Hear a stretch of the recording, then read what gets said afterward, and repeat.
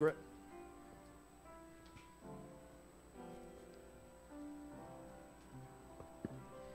Good morning. Today's reading is from Acts chapter 1, verses 1 through to 11. Jesus taken up into heaven. In my former book, Theophilus, I wrote about all that Jesus began to do and to teach until the day he was taken up to heaven, after giving instructions through the Holy Spirit to the apostle he had chosen. After his suffering, he presented himself to them and gave many convincing proofs that he was alive. He appeared to them over a period of 40 days and spoke about the kingdom of God.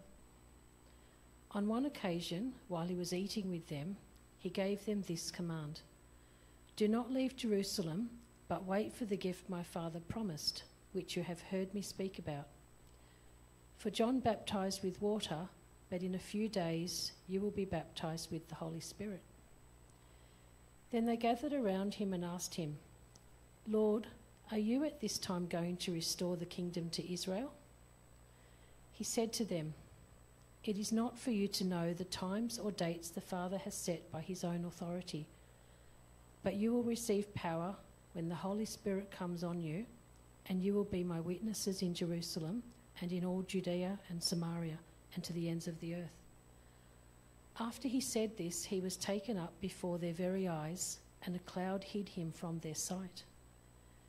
They were looking intently up into the sky as he was going, when suddenly two men dressed in white stood beside them.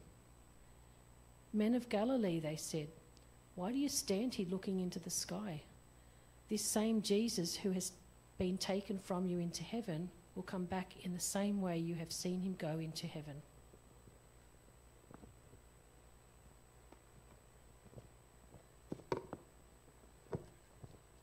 Thanks, Margaret. Well, this year we're going to start the book of Acts. So this isn't just a one-off sermon. We're going to sit in the book of Acts for a little while. We're going to lead into our missions month into May. And in May, what we're going to do is run the Alpha course here.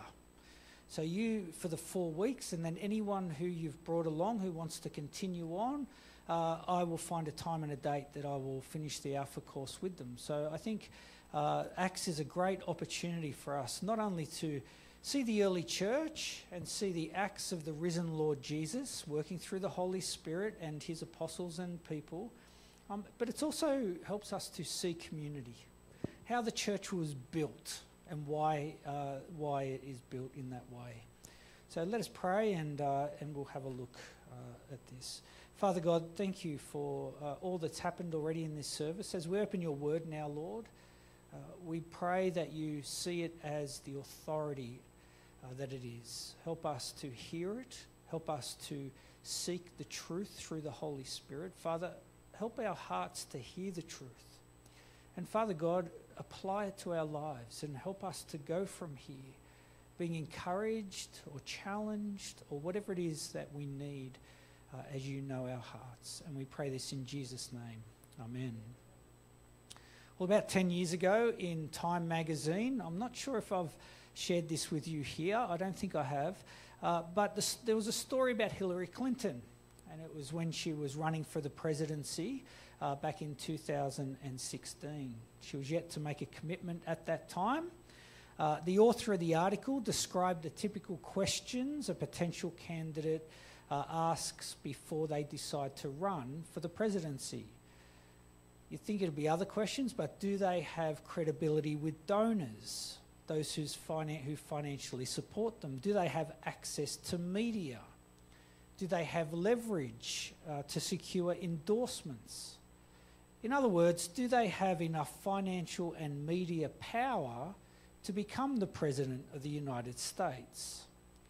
Well, the run-up to the US election is a long road, and unless you have access to enormous resources and enormous media support, there's not much point in running.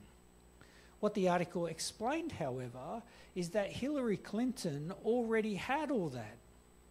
When she sneezed, they reported about it. They hung on her every word. She had financial donors which would do anything it took to get her into the White House. In fact, there were a few people who there was never probably anyone who was better positioned to run for the office of president. And because of all this, the Time magazine headlined their article, "Can Anyone Stop Hillary?" And because of this, I think everyone wanted to stop Hillary. But was there anyone who could possibly run against her in 2016 and win? Well, history shows there was. But it's a question that has been asked throughout history of people, of nations, or even of technology. We're currently facing the AI technology. Can anything stop AI? Well, as we begin to look at the book of Acts this morning, this same question is at the heart of the book of Acts. The question in Acts is this: can anything stop King Jesus from restoring the kingdom of God? Just head back. When I read the verse, if you could go to it then, because I can see everyone looking up there for some reason. I'll give you a nod, Graham. That might be easier. See, can anything stop King Jesus from restoring the kingdom of God? That's the question that the book of Acts is really answering. And for the first time in history, we have an answer that is no.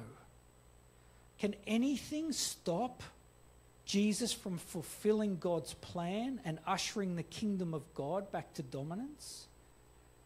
See, unlike Hillary Clinton, there's no one and no thing that can stop Jesus in fulfilling God's promises. Now, the book of Acts was written by Luke, and in his first gospel, he wrote to Theophilus and to all Christian readers that Jesus is the promised Messiah, the Saviour. He has risen. He's the ascended King of the kingdom of God. And if you have a look, and I haven't got this up behind me, but if you have a look back at Luke chapter 1, we read this. Luke says, "I too decided to write an orderly account for you, most excellent Theophilus, so that you may know the certainty of the things you have been taught." See, Luke was a doctor and he was very methodical and he did a lot of research, and it was for the assurance of the things you have been taught. And in Acts, having established Jesus as the promised Saviour, Luke is now answering the question, can anything stop this Messiah, this King?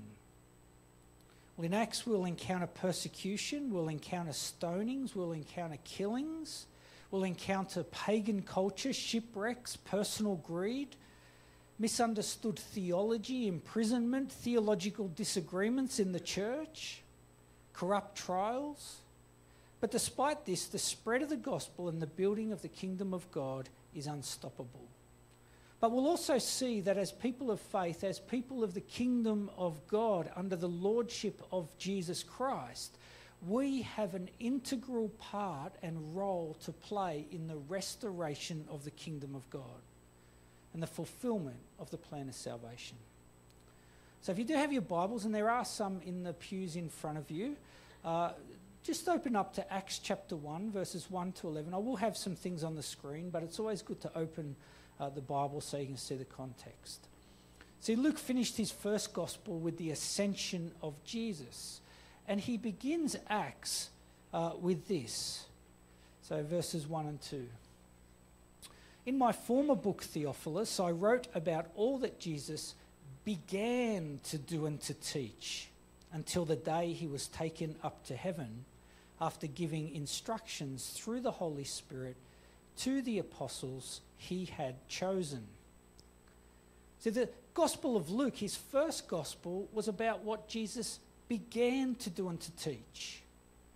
The book of Acts is about what Jesus continues to do and to teach.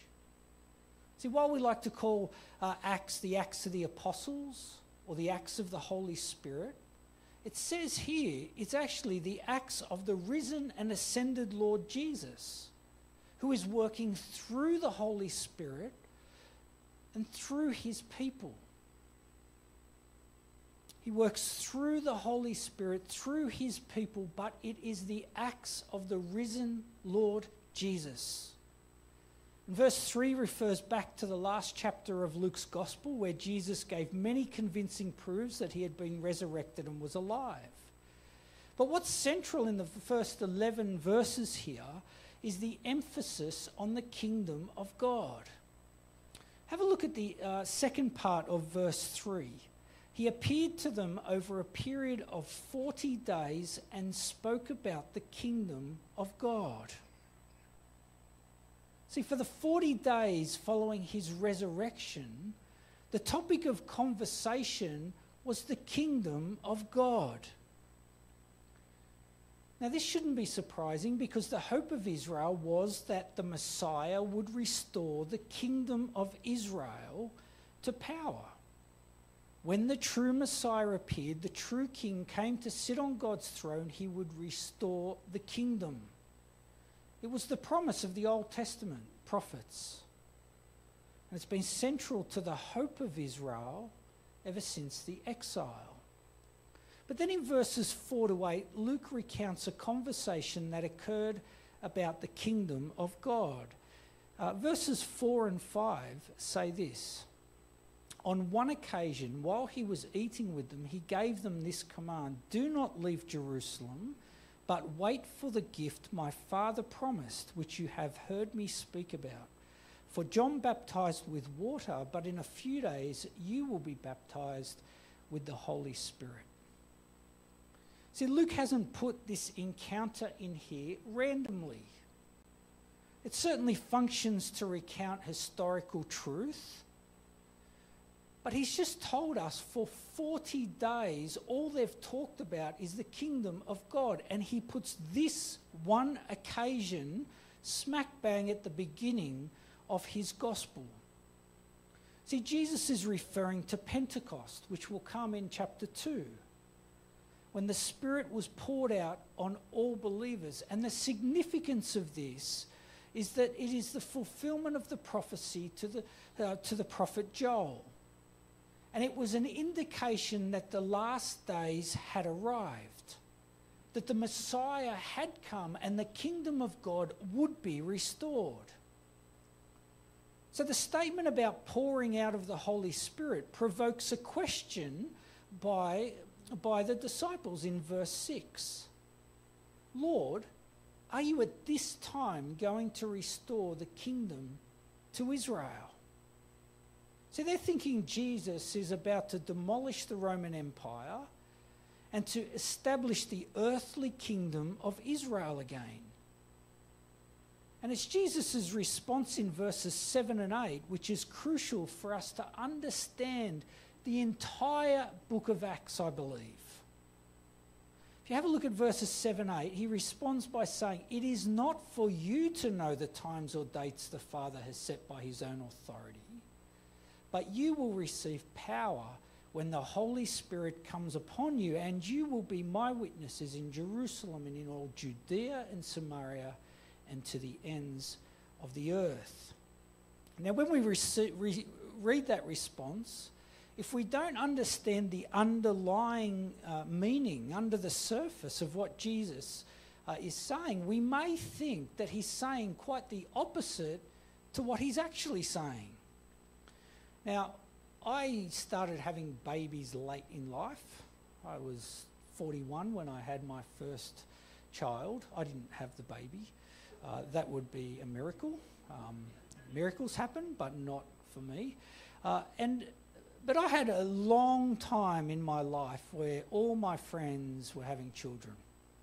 And there were always conversations before I had children that I never understood, because I wasn't a parent, and particularly, and more importantly, I wasn't a woman.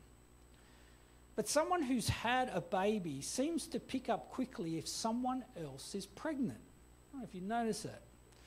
But there's a communication that happens. But I never knew it was happening. There might have been 10 of us at someone's house sitting around enjoying an afternoon together. Someone might offer some wine, and a friend that always loves a glass of wine suddenly declines. She doesn't feel like it. All the women with children in the room exchange glances. I'm thinking, All I'm thinking is whether there are any cheese and crackers coming. And then they come. And the soft cheese gets passed around, and the same woman who loves cheese doesn't take any. So one of the women asks the suspect, no soft cheese for you, huh? And there's a smile, and all the women are inwardly rejoicing at this amazing announcement of pregnancy. Meanwhile, all I'm rejoicing in the fact that I'm getting more cheese. I'm totally oblivious to it. See, Jesus's response here on the surface looks different to what it actually means. It can look like he's avoiding the question, or he's rebuking his disciples and talking about something else. No, stop asking about the kingdom of Israel. All you need to know is what's going to happen next. And that is kind of there. It's certainly there. Stop asking about when. But underneath all that, he's actually saying, yes, but don't ask when. Yes, but don't ask when. I am going to restore the kingdom. Don't ask when or how this will be finished or exactly when things will take place, but yes. And there are 3 evidences of that here, and there should be a slide with these up. 3 evidences that Jesus says here. 1, the pouring out of the Holy Spirit is the sign of the end times. And we'll look at that over the next couple of weeks in Pentecost. Secondly, the Lord will be witness to the ends of the earth. And this is the fulfillment of God's prophecies of all nations with salvation. And thirdly, God's people will be that witness. See, Israel were meant to glorify the Lord. They were the ones who were meant to establish the kingdom on the earth.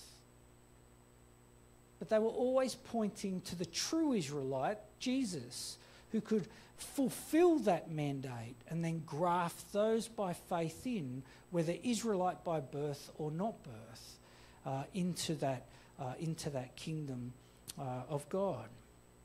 So there are 3 markers that are all in that response that he has there that help us understand he's actually saying yes, but stop asking when. See, Acts is a witness of how Jesus was and is doing that through the Holy Spirit, working through his people.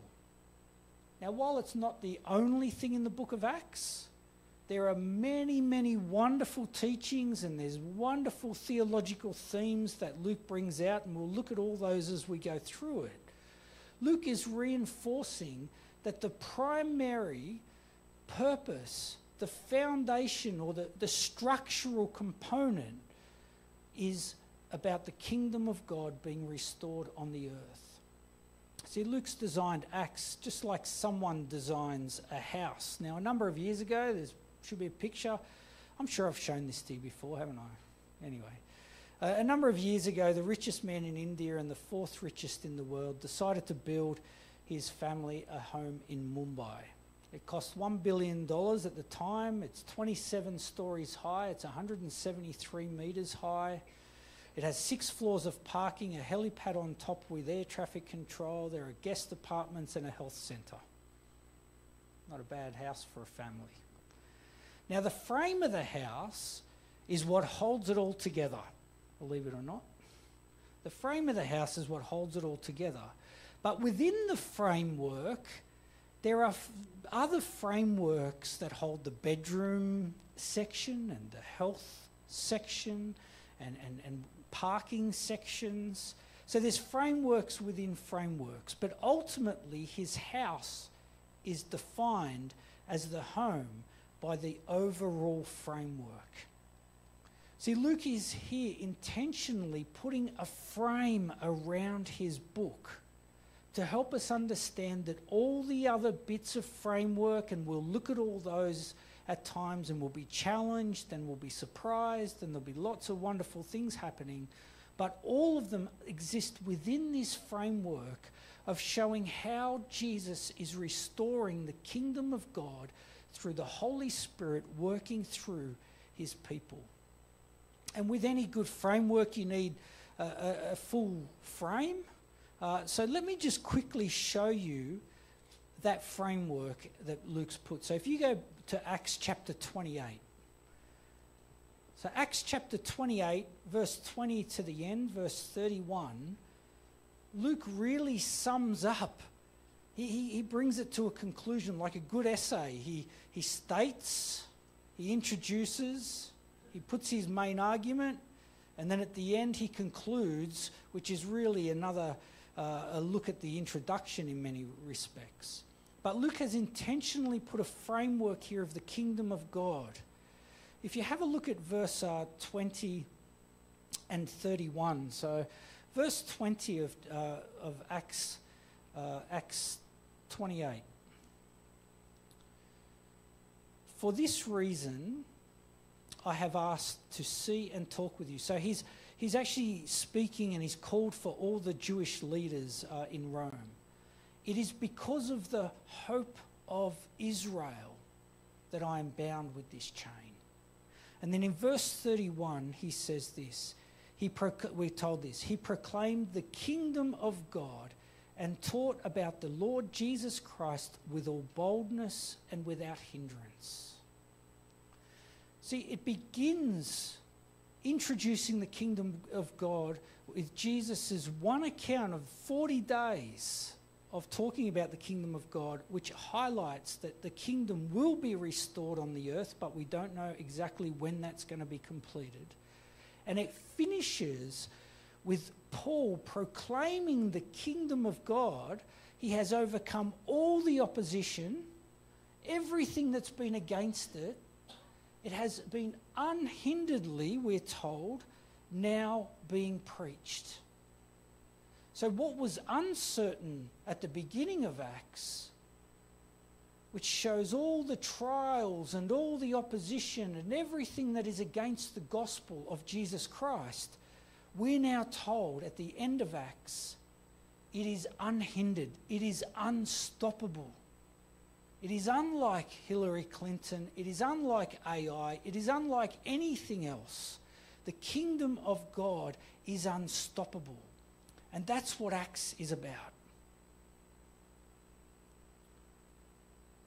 Well, when we are saved, when we come to a saving faith, we are grafted in to the kingdom of God.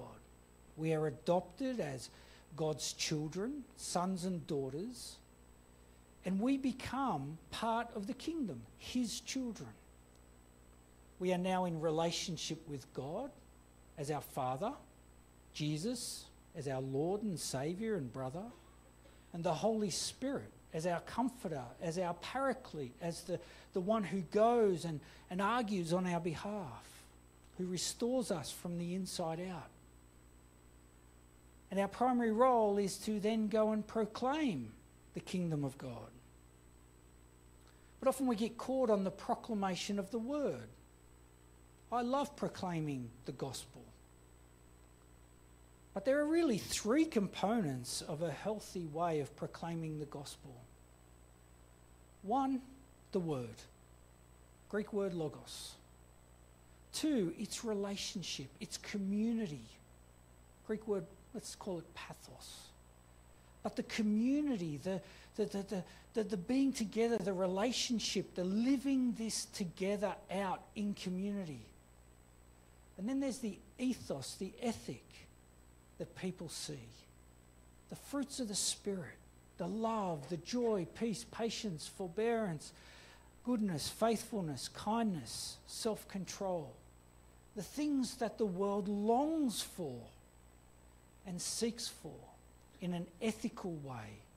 People who live authentically in a way which reflects the Lord. Logos, pathos, ethos, word, relationship, community, and ethic. And my heart is really to start living that out in our community. I'm not saying we don't do that. I'm not saying we haven't done that. But I do see that, and I've heard your voices. We want to be a community. The ethic, well, you need to work on that with the Holy Spirit. The word, We can continue in that. But let's build relationships so that we can bring people in and experience what it is to be children of God in the kingdom of God, with a greater purpose, with a greater meaning to our life that so far surpasses anything that the world has comprehended. I know when I became a Christian, the thing that struck me is that I no longer had to find a purpose in the materialism or the wealth or people. I suddenly had a purpose that went so far beyond that. It is a purpose that is spiritual and not earthly. It is not building the earthly state of Israel. It is building the spiritual state of Israel by bringing people into this community, helping them hear the word, and let the Holy Spirit build his kingdom through us. So that's my prayer for our church, and I hope as the year goes on we can do that more and more, and we'll talk more and more about other ways we can do that. If you haven't been to an evening service, we're going to have one tonight, 5:30. We've transformed the upper part into a cafe, effectively a cafe. It's not the cafe of my dreams, but it's a cafe and it looks great. And we're going to provide an alternative environment to be able to bring people into if you feel that might function better. Well, let me pray and we'll commit these things to the Lord. Heavenly Father, we do thank you for the book of Acts. We thank you that it not only shows us your early church and how it was formed, but that Jesus' purpose for us and for your people is to build the kingdom of God, to go out and to proclaim him with our life, with our relationships, and with the word, the gospel, the good news. And so, Father God, bless us now as we go from here. Bless this year, Lord. It's a new year. It's a fresh start.